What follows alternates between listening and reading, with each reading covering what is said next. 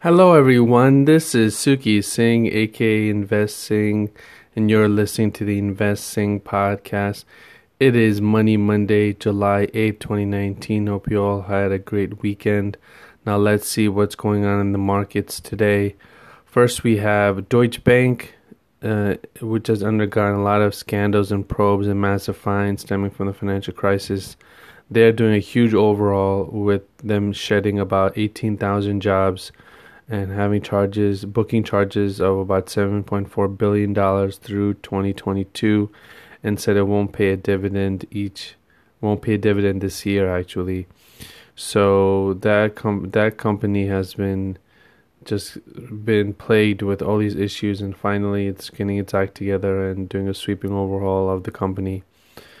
And on Friday we had the all important jobs report which showed that American employers added a much higher than expected 224,000 jobs to the economy last month, and that was pretty in line, not in line, but it was a better than expected number.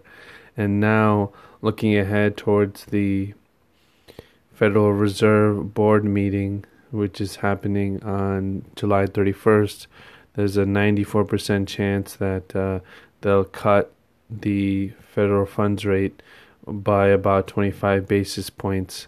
So that's looking like a definite right now. We'll see if anything changes from now till July 31st. But right now it's looking like we'll get a rate cut of 25 basis points. And in Boeing news, Saudi Arabian budget airline Flyadeal said it will cancel up to 50 737 MAX jets. That was worth a deal worth $5.9 billion for Boeing. So that's, it continues to be grounded. That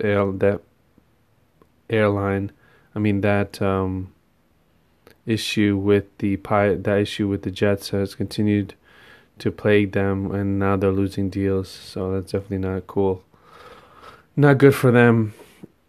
And for those of you that know WeWork, which is a shared office space company, they are looking to raise funds actually, and they are looking to raise as much as $3 to $4 billion in the coming months through a debt facility, even though the company last year has lost about $1.9 billion from just doing their operations and everyday from their everyday work. So this company is they're looking to go public soon, so I think they're delaying it because of the disappointing public debuts of Uber and Lyft. They're kind of delaying it and seeing how it could play out, seeing how the IPO market will play out in the future.